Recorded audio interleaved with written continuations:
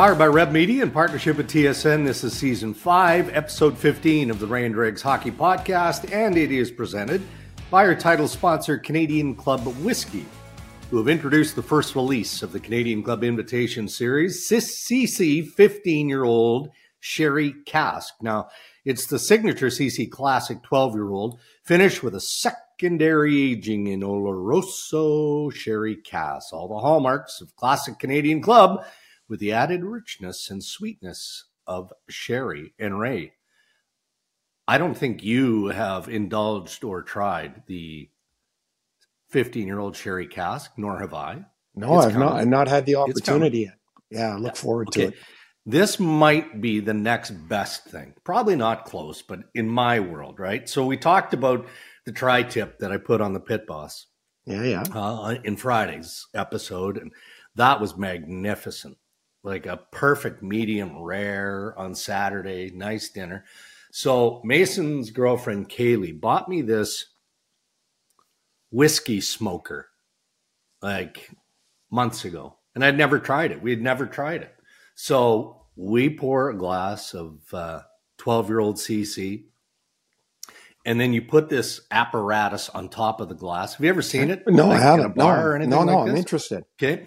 So I use the cherry wood shavings, but you put a pinch of cherry wood shavings into this little bowl that sits on top of the glass. You light it with this torch. So, I mean, there's some danger involved with this, Ray. Like, you have to be supervised when you're doing these things. Anyway, it fills the glass full of smoke, and then the cherry smoke infuses the whiskey. Oh, really? It was interesting. Yes. Really? So, new experience with CC for me. I thought you're going to have to try it. This sounds like it would be up Matt and Landon's aisle. As soon as you brought up the lighten it, I'm like, okay, you've got 2 or 3 steps here. I need the whole instruction. Otherwise, but I mean, like, I get lost in instructions. I think Landon could pull this off. Full disclosure, Mason did all of the heavy lifting. Good work. Good work. I just sat there and I kind of videoed it because it looked cool. And then I was like, I'm not going to do this on my own. I'm going to make sure that I'm well-staffed for the next time we indulge in something like this. But what a wonderful meal. Nice little pre-meal. And then into the tri-tip. It was tremendous. How about you? How was the weekend? I was in Montreal for the weekend and had the Canucks game on Sunday. Out for dinner with Mitch Melnick, I saw that. What an interesting character Mitch is, man. I think Mitch is one of the very best people I've ever been on radio with.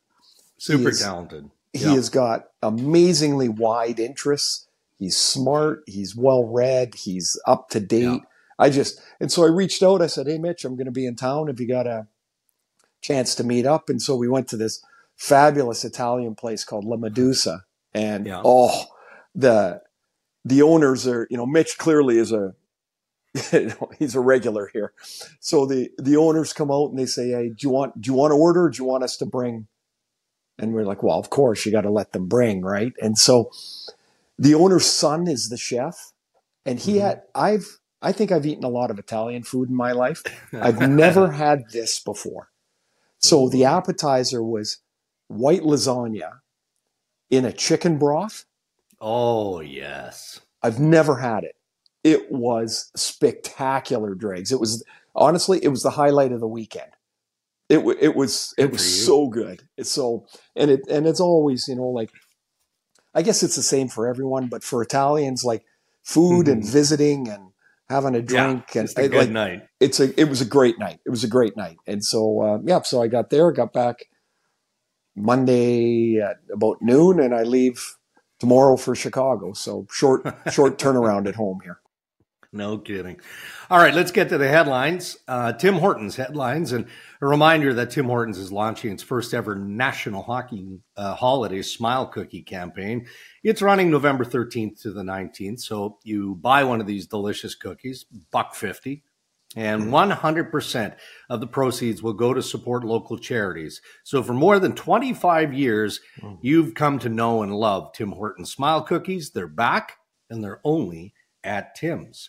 So we have to start with the unpacking of the Edmonton Oilers, and we'll get to the game last night, that much-needed win over the New York Islanders. I'm not sure how much better they played, but the outcome was what they needed. So we'll get to that in a minute. But first, we have to get to some of the other stuff that unraveled on the weekend.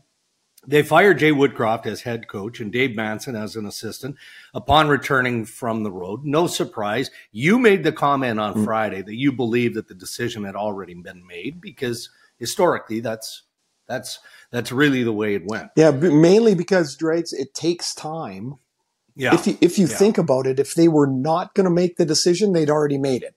If they were, they needed to identify the coach that it was going to be. They had to negotiate a contract with him. In this case, they would have had to talk to the New York Rangers to see if Chris Knobloch was available.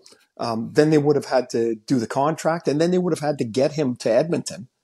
That doesn't happen in 6 hours. So it was, to me, it felt like it was one way or the other. Before that last game on the road, it was already done. Yeah. Either keeping Jay Woodcroft or moving on, and they've obviously chose to move on. So here's something that's a bit weird. So we're doing the Hall of Fame game on Friday at Scotiabank in Toronto, the Flames and the Maple Leafs. I get a tip midway through the game, not from an outside team, not the Oilers, nobody involved in the process here.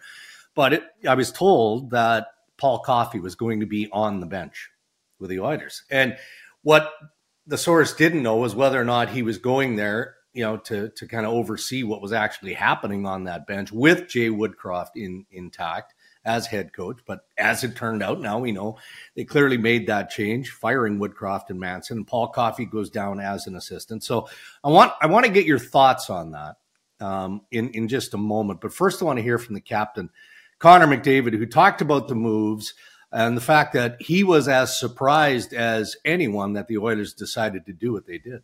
He never lost the room. Never lost the room, I didn't think. Never lost the room. So, I'm not sure. So you say it was a surprise. So obviously the players weren't given a heads up that this might happen. Like you woke up yesterday and heard the news type thing? I woke up to a text like probably a lot of you guys did as well. I know the narrative out there, obviously, but it couldn't be further from the truth.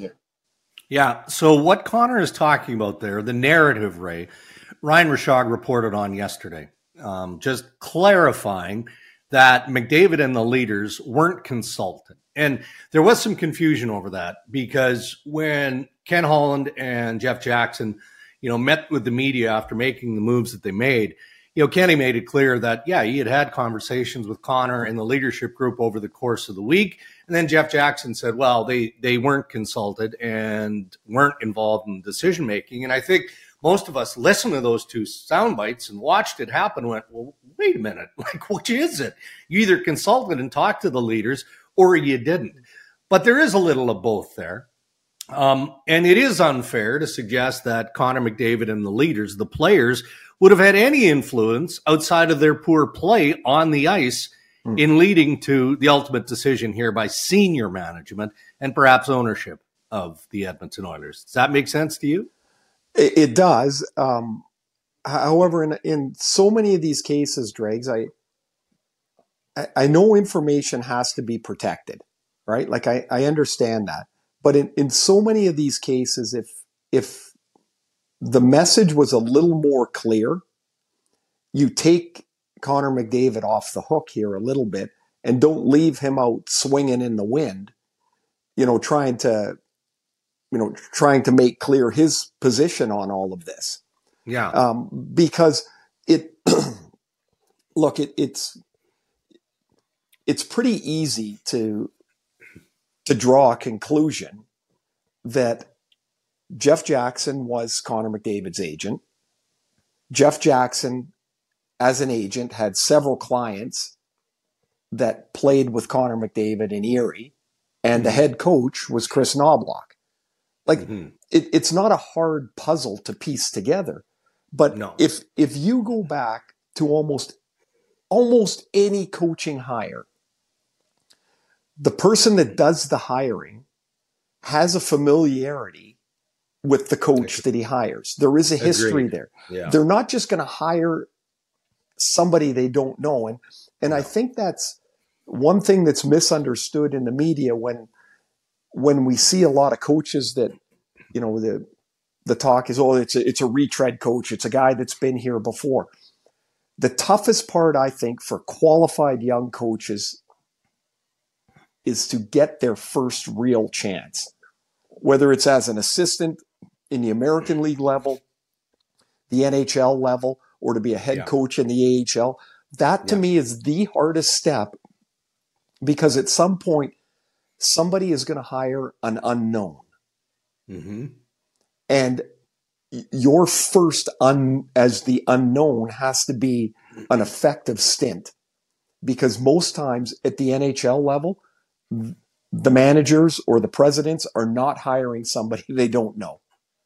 It's just like, look at the guys that have been hired over the last year. Peter Laviolette gets hired in New York. Well, him and Chris Drury know each other through USA Hockey and through their, of course, right? Like, you're not going to hire somebody you don't know. So that part of the whole equation is predictable and familiar.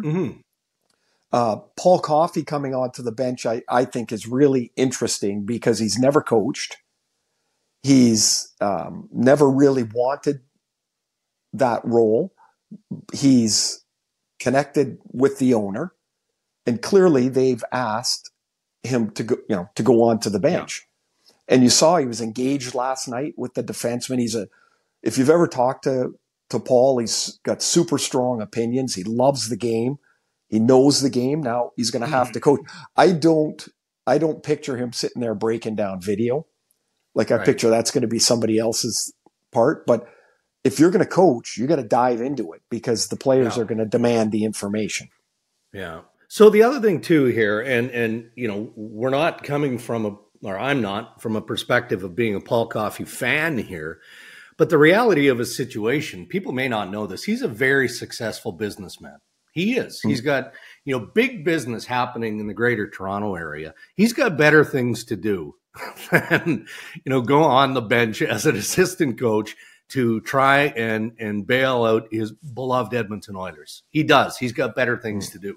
So he puts that part of his life on hold, because I'm sure as an advisor to Daryl Cates, he had strong opinions on the systems that the Oilers were playing and all that. Okay, well, if you're going to advise and you're going to take apart things that you see aren't working, you're a Hall of Fame defenseman. I don't care if you don't have coaching credentials. Like, get down there and let's find out if we've got to do something to change the look of that defense. And maybe that's just pure personnel, let alone the look, but we need you to find out. So I think it's somewhat creative. I do. I don't look at it as being an easy way for the Edmonton Oilers to get out of a situation. But in saying that, and you would know this, Ray, you know Chris Knobloch, like, this guy has coached his way up in a very traditional way, right? Right. Is that all he just came flying down this morning? Man, I could hear the bells jingling there. that was a nice surprise right there. So I guess what I'm saying is let's judge Chris Knobloch from last night forward, right? And not the relationships that he had, because I think you illustrated that perfectly. That's the way it happens in pro sport more often than not. But Knobloch was a good coach in the American League. He was a good coach in the Ontario League, and he has been on the radar of many NHL organizations as a fresh voice, fresh face to the NHL. So we'll see. They'll be judged accordingly, but it's an interesting. You know what would make him a really good coach is if the star players played like star players, and if the goalie plays like an NHL goalie. Oh, geez, that's what happened last night. It did.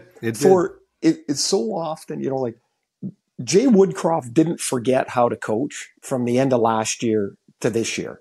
No. The two major differences are the power play has been very pedestrian, and which comes on the heels of a historically successful power play. And Stu Skinner took a major step back. So those two things make Jay Woodcroft a way less successful coach, like in a heartbeat. Yeah. And so now they've got to protect the goalie a little bit. They've got to untrack the top end guys. Like I think just watching last night, Dregs, like you could see the frustration still sitting there with Draisaitl and McDavid. Like it wasn't like it was a blanket of relief that was pulled off them. Right. And here's the thing, like I don't know if I said it on the podcast or if I said it somewhere else, but the mood that the players of such great stature have permeates the team. It really does. If they're frustrated, everybody's frustrated. Yeah. And so the quicker that Knobloch can unlock that frustration, or hopefully help them unlock it, or maybe McDavid and Draisaitl can exhale a little bit, the quicker that happens, the better the Oilers are going to be. I understand why they made the change. Yeah. They're not out of this thing. There's no chance. Yeah, I was going to ask you to make a bit of a prediction, and it puts you in a tight spot. But what do you mean they're not out of this? It's not as simple as changing the coach and the voice and, okay, here we go. No, it's not. Yeah. But why can't they work their way back into a wild card race? I think they can. And the reason I think they can is they don't, as much as the fans and the media are all looking for this, 15-2-1 run or whatever, put it whatever numbers you want on it. Yeah. If they go 6-4 for the next 3 10-game segments, 6-4, 6-4, 6-4, you're right back in it. Yeah. And it doesn't sound like much. It's hard to do, but if they can do that by the end of January, they're in it. They've still got a first round pick they can change, or they can trade out. Like there's lots of things that can happen, but they can't stumble around for 3 more weeks. No, but it's playoff time now. For this Oilers group. They're in the playoff fight in November. That's just the reality of their situation. Yeah, for sure. But you're asking players that have put up, as good a seasons as anyone's had in the last 20 years. You're asking them to get to a level that is pretty close to that. You're not asking them to beat last year's totals. That doesn't have to happen. But they have to play. They have to be the great players they've shown to be. Always an important weekend in the National Hockey League and around the world of hockey because, the new crop of Hall of Famers are introduced, and that took place officially last night. We'll get to that in just a moment, but I want to quickly just drift over to the other Alberta team, the Calgary Flames, because this also broke on Friday night. Sure. And look, the speculation around Zadorov and Hanifin and Chris Tanev, the pending unrestricted free agents for the Calgary Flames, has been out there for a while. So it didn't come across like a nuclear bomb on Friday when we learned that Zadorov has essentially asked for a trade. It's debatable on both sides whether there was an official trade request or it was just implied. Man, let me stop you. It's so crazy. For crying out loud, this splitting of the atom. Yeah. Like for everything that happens, no, this is what he said, but this is what he meant, and this is what the agent meant. He has to be traded. Like it's pretty clear. And, so go on. I mean, I hate that. Everyone's like trying to twist themselves into a pretzel and then untwist themselves from the same pretzel. Well, the takeaway, and I understand that, the takeaway is that why did it happen Friday night? And did it happen? Was it orchestrated? Because the Flames are coming through Toronto and you've got, a bigger megaphone, if you will, with all the media in Toronto. So if you're Dan Milstein, you take advantage of that opportunity and you drop the news in the fashion that they did. And then look, we've had to dig into this a little bit. Zadorov isn't happy with how things have gone in Calgary. Who is? Right. They're playing a little bit better, but I'm also told that he sees himself as a 3-4 defenseman. And most of the league would see him as a 5-6, I think. I don't know. Where do you see him? Like if he's getting traded to Toronto or Vancouver, New Jersey, reportedly has interest. Where is he slotting in on those blue lines? He's not a 3. Yeah. He's, in my opinion, I think he's a 4 or 5. Okay. I think he's certainly better than a 6, but the things that make him really good also limit him as far as what he is. And so we saw in the game at Toronto, like when he hits, oh boy. Yeah, like he's Look a out. mammoth human. He plays with confidence. Like he plays, even when he shouldn't have the confidence to play like he does, he plays with a confidence. So that brings a presence to him. There are times he tries to do too much and pulls himself out of position. He's an emotional guy. So like he appears to be anyway, in the way he plays. So the emotion he plays with makes him good, but also can be a liability. But to me, he's a 4 or 5. I would want him on my defense because I think he's just unpredictable enough on the ice to scare the hell out of the other team. He's a bigger Radko Gudas.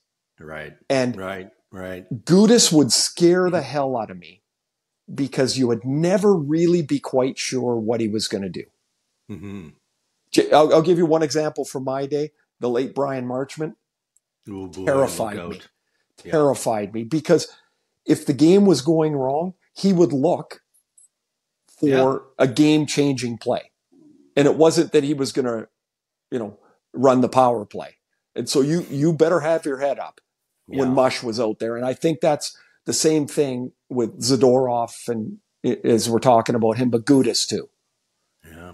Now, I believe that the Leafs have actually had conversation with Calgary about acquiring 2 of those defensemen.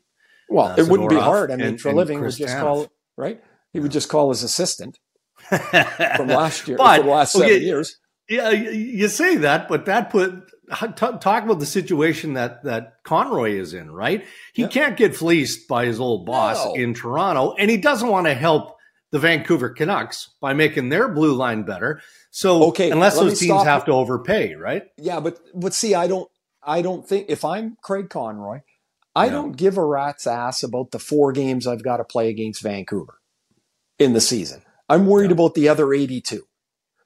Or 78. It's 82 games. I'm worried about the other 78. So if the best offer I got was from Vancouver or if it was from my old boss in Toronto, I don't really care. Yeah. I need the best return to make, because when these guys go out the door, I need to put or retool, rebuild, whatever you want to call it. I need to put it into high gear. And that's the one thing that he can do with these types of players. Right. See, I think the Leaf deal, if they could make, it's always dollar in, dollar out. Sure. That's just the world of the cap. I think it would, for Toronto to make that deal for a Tanev and a Zadorov, I think something like Fraser Minton's got to go back to Calgary as part of that package. Okay, like where's the money? Where's the money go? Well, it's got to be like TJ Brody or Klingberg or somebody has to be packaged as part of it, right? Well, put it this way: if that's what you're talking about, if you're asking me as the Calgary Flames to take John Klingberg, you're not giving me no thanks. I've already seen John Klingberg enough. Right. Yes, Minton would have to be considered in that package, but it's going to cost more than that too. Yeah, a draft pick. But just think. So I don't know what Zadorov's contract is. So is that you're bringing in about $7 million in salary, right? Mm-hmm. Oh yeah. No, it's not. It's not an easy deal, and maybe the deal starts with 2 guys and ends with 1 guy. Like who knows, right? Sure. Like, but it's how's your first 2 months as GM going there, Connor? Well, both sides, Treliving, I mean, holy smokes. It was a fascinating weekend on all fronts. All right, quickly as we wrap up headlines, let's take a look at the Hall of Fame. And it's hard to go through every single player, and the 2 builders, Ken Hitchcock and the late, great Pierre Lacroix. I mean, what a goalie class. We had so much fun with them on set on Friday with Henrik Lundqvist, who, by the way, I mean, you've been around Hank enough. It's ridiculous. Okay. I mean, we're all lucky enough. We've got good suit deals and, you look nice. You look presentable. Nobody wears a suit like Henrik Lundqvist. I mean, Like we're sitting there looking at this guy, and he's standing beside me. And at one point, James referenced, hey, we're in a world of greatness here with Tom Barrasso and Mike Vernon and Henrik Lundqvist. And I'm like, I'm not ashamed to say this. He smells terrific. Well, it's his new cologne. He's got his own cologne on. It's something else, man. Anyway, we had a good time with those guys. So I want a quick thought. I mean, you would have played against Barrasso and you would have played against Mike Vernon, of course. But I know that, Pierre Turgeon, who I also passed along your best wishes. I'm sure you did what too. A guy. What a guy. What a guy. Such a good person, great family, all of those things. So why don't you just offer a quick thought on Pierre Turgeon, and then we can get to the goalie class and kind of move on from there. Well, I think if people watched his speech, you saw the real Pierre Turgeon. He is humble. He is kind. He's got a twinkle in his eye all the time. Just one of my favorite people that I got a chance to know. The stories about, to me, the stories about the family is always the best part.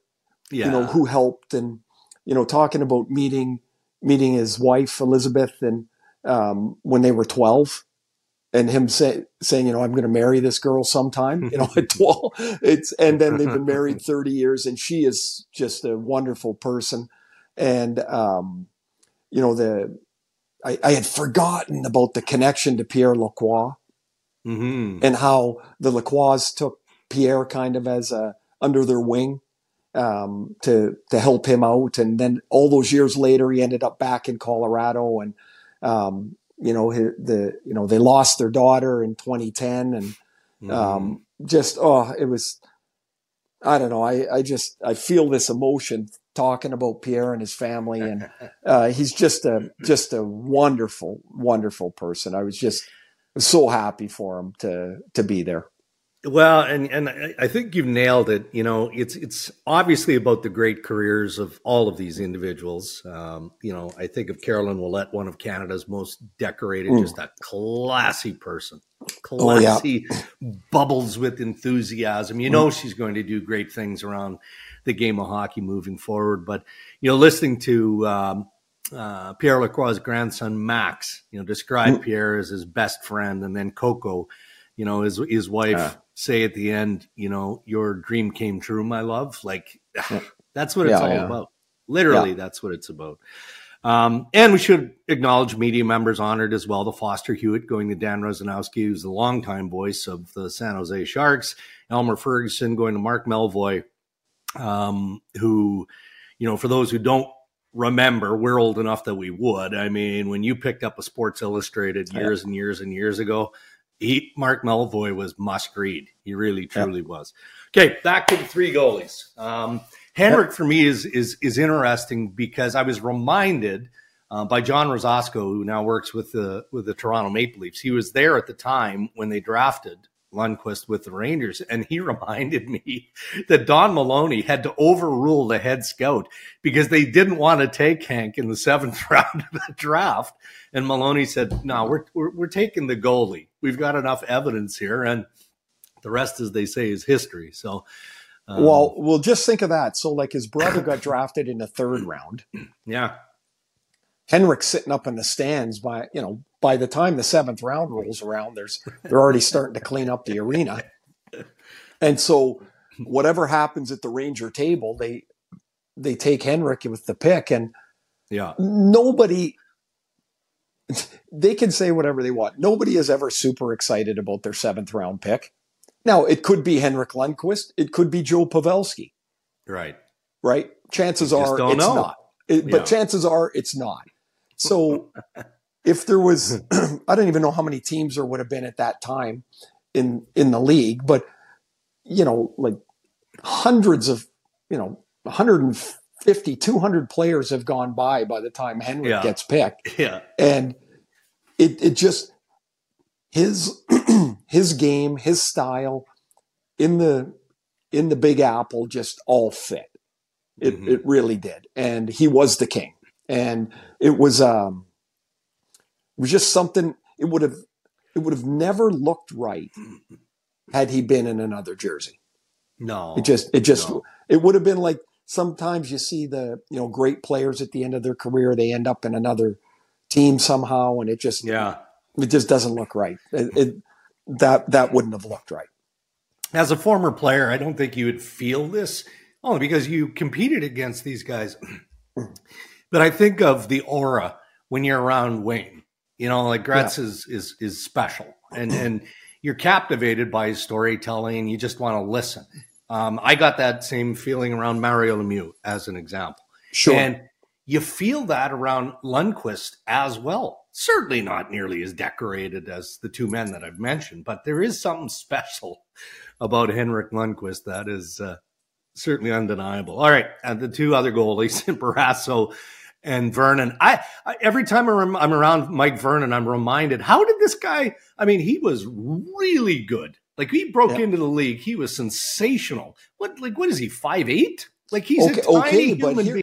But here's the thing, Dregs. He wasn't really that small. Most goalies were like 5'10" or 5'11". They didn't get these monsters till later on. When I was in junior, Vernie was playing in Calgary, and there was this rule. I don't even know who made it up or what the hell it was, but you could pick up a goaltender for the Memorial Cup. Okay? Really? So, yes. So we were in Portland. We had a terrific team. And one of our goalies got hurt. So we had to bring in somebody. So that meant for the Memorial Cup, we could pick up a goalie. So we were in Portland. We had a powerhouse, but goal was not a strength. Okay. So Portland, for the first time in 1983, was hosting the Memorial Cup. The host team got in. That was the first time. So we get to the league finals against Lethbridge, and we're already in. Lethbridge, all they want to do, they have to win to get in. All they want to do is they want to annihilate us. So we play our backup goalie, who wasn't even on the team most of the time. We sat out our star players a couple of games. They beat us in 5 games, right? So Lethbridge reaches out to Vernie because they want to bring him in for the Memorial Cup. He says, no, beat it, because they had just spent the previous series running him all over the place. Oh, yeah. And so somehow we picked him up. And so all of us, like, I remember the buzz, we're like, hey, I think we're getting Mike Vernon. We're like, how are we getting Mike Vernon? Well, we went into the tournament with the worst goaltending. And by the time the tournament started, we had the best goalie.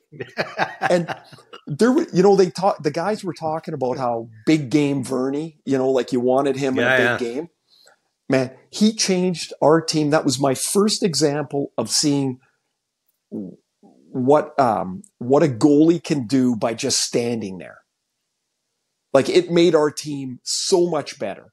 Wow. And this is how odd it was he was there. He wore number 26. Like, I don't even think we had any goalie numbers. I think they're like, here, just wear this. And so we won the Memorial Cup. Mike Vernon was our goalie. That's outstanding. Any highlight goals that you can remember scoring on Barrasso? Oh, yeah. Yeah, because I played him a lot. Yeah. We're in the Eastern Conference. He was the goalie for Pittsburgh, the back-to-back Stanley Cups. He was also the goalie in 93 when we beat them. And so in game 1, like, we don't have a chance, right? Like, and we've been through this before. We don't have a chance, the Islanders, against this Penguin team. So about 3-4 minutes in, I get a penalty. We get another penalty. They've got 5 Hall of Famers on the ice against Tom Fitzgerald, Darius Kasparaitis, and I don't know, Dennis Vasky, or so we got our 3 penalty killers. They're holding on, and Heels is making save after save. So my penalty ends. I come on the ice. They make a pass back to the point, and Fitzy dives and touches the puck and it bounces over Paul Coffey Larry Murphy's stick. I come out of the penalty box, I get a breakaway. I mean, there's no chance I should be on the ice shorthanded, let alone have a breakaway. And, Barrasso caught with the other hand, which was a complication for me because my move on a breakaway was either to shoot at low blocker, but that's his glove hand, and I didn't want to do that, or to fake and go backhand, but his stick's in the other hand. So, and as I'm going down, I'm like, man, I just got one move anyway. So I faked to the glove and went to the backhand. I scored a shorthanded goal. Like, and that ended up, we ended up winning the series, but that would be the goal I remember the most, scoring against him, because it should have never happened. That's so good. Look at that. We didn't even script this, did we? We didn't have a single conversation about Mike Vernon or Tom Barrasso before we started recording the podcast. No, it's funny. It's so cool to see contemporaries go in. Because they're, like, for me anyway, I look at them and I think of them in moments of their career that I remember. Yeah. And it's really cool to think of these guys that are in the Hall of Fame. Congratulations to all of them. And and we know Carolyn Ouellette a little bit. She's as you mentioned, she's a wonderful person. We know her through Julie Chu, her wife, and they're just amazing people. Amazing people. So happy to see them there. And deserving in a quick thought on Ken Hitchcock. We can't leave the class without acknowledging Hitch. And I you know what, Ray, again, I'm a softie for this kind of stuff, but I loved how he said in his speech, I can say it now. I love the players. And he means that emphatically the way he presented it. He couldn't say it before now because he's Hitch. He's the hard-nosed, relentless coach. I can't show the players I'm soft like this, but he truly does. He did love his players, and many of them are his good friends. Well, and he was so hard on them because he knew a way that they could be a better team. Yeah. And better players. And in Dallas in particular, right? There's so many Brett Hull, Ken Hitchcock stories. Yeah. And because they're both like, Hitch was like, this is how I have to coach the team. And Hully was so remarkably stubborn. And so there's two of them that stand out to me. One was Hitch was talking about after a game, how, goals aren't important. It's preventing them that will get us to the Stanley Cup. And so the next day at practice, every time Brett Hull got the puck, he would shoot it over the glass. He'd flip it into the stands. And so Hitch finally blows the whistle and, what are you doing? And he's, Hully in his voice said apparently, well, you said goals aren't important, so I'm just preventing them. And he was shooting the pucks into the crowd. Get off the ice. And so the other one is they're in a game and Hully's got the puck and he passes it in the middle and he goes, and all he could hear was Hitch in his voice yelling at Mike Modano, skate, Mike, skate. And Hully said he would look and Modano's jersey's flapping in the wind. He's like, Hitch, how can he go any faster? Oh, I just love it. Just love it. That's outstanding. All right, those are your Tim Hortons headlines. Thank you for that. Introducing Tim's new Holiday Smile Cookie. 100% of proceeds support local charities, community groups, and Tim's campers in your neighborhood. Buy a Holiday Smile Cookie at Tim's to give back to your community. Interviews on Ray and Dregs this year brought to us by Canadian Club Whiskey. We're introducing the first release of the CC Invitation Series, CC 15-year-old Sherry Cask. So we'll have a guest on the Ray and Dregs podcast coming up later this week. A couple of questions for you, Ray, and Ask Ray and Dregs anything. You can send us those questions on Twitter and Instagram at Ray and Dregs or on the website, rayanddregs.com. I need some help. We started the podcast talking about dinner you had with Mitch Melnick, a great Italian feast in Montreal. So we've got a question from, first name, Gian. How do we pronounce it? Because it's probably short for Johnny. Okay. So Jean Dedicoli. Does that sound right? Sure. Colli. Jean Dedicole. In the world of hockey systems, Ray, does this mean offensive or defensive systems? And is there a finite number of them? And then what systems did you prefer to play? Well, I'll start with what we played, which was almost none. Honestly, the game was freelance. Far That's more what it was. Organic. Yeah. And there were some hard and fast rules that each team had. Always one defenseman in front of the net. Yeah. Right? So like they would basically hand off the front of the net to the other D. You would never see the left D in the right corner unless he'd screwed up.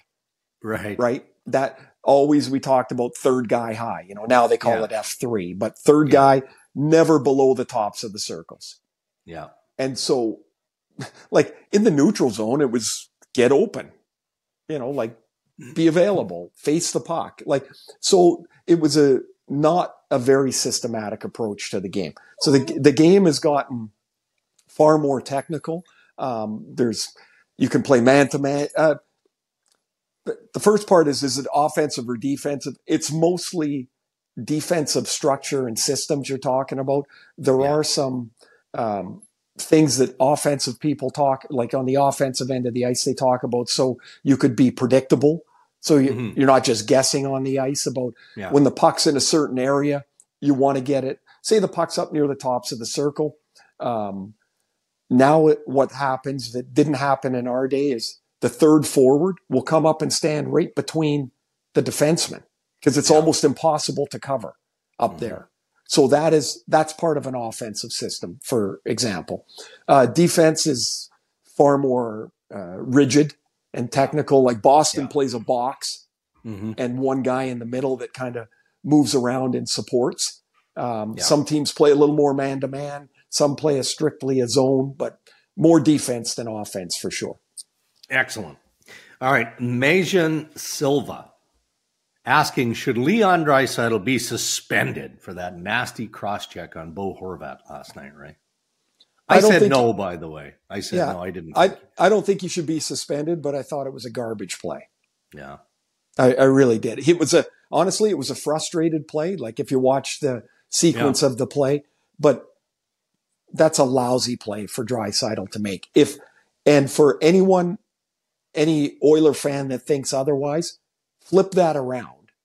And if somebody would have cross-checked Draisaitl like that, what would you have thought? It's not a good play. Sean Henry, final question. Ask Ray and Driggs anything. Do you think William Nylander is pricing himself out of Toronto with his spectacular play? I don't think so. He's not making it easier. No.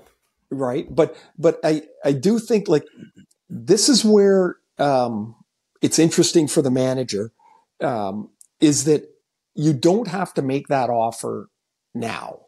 Mm-hmm.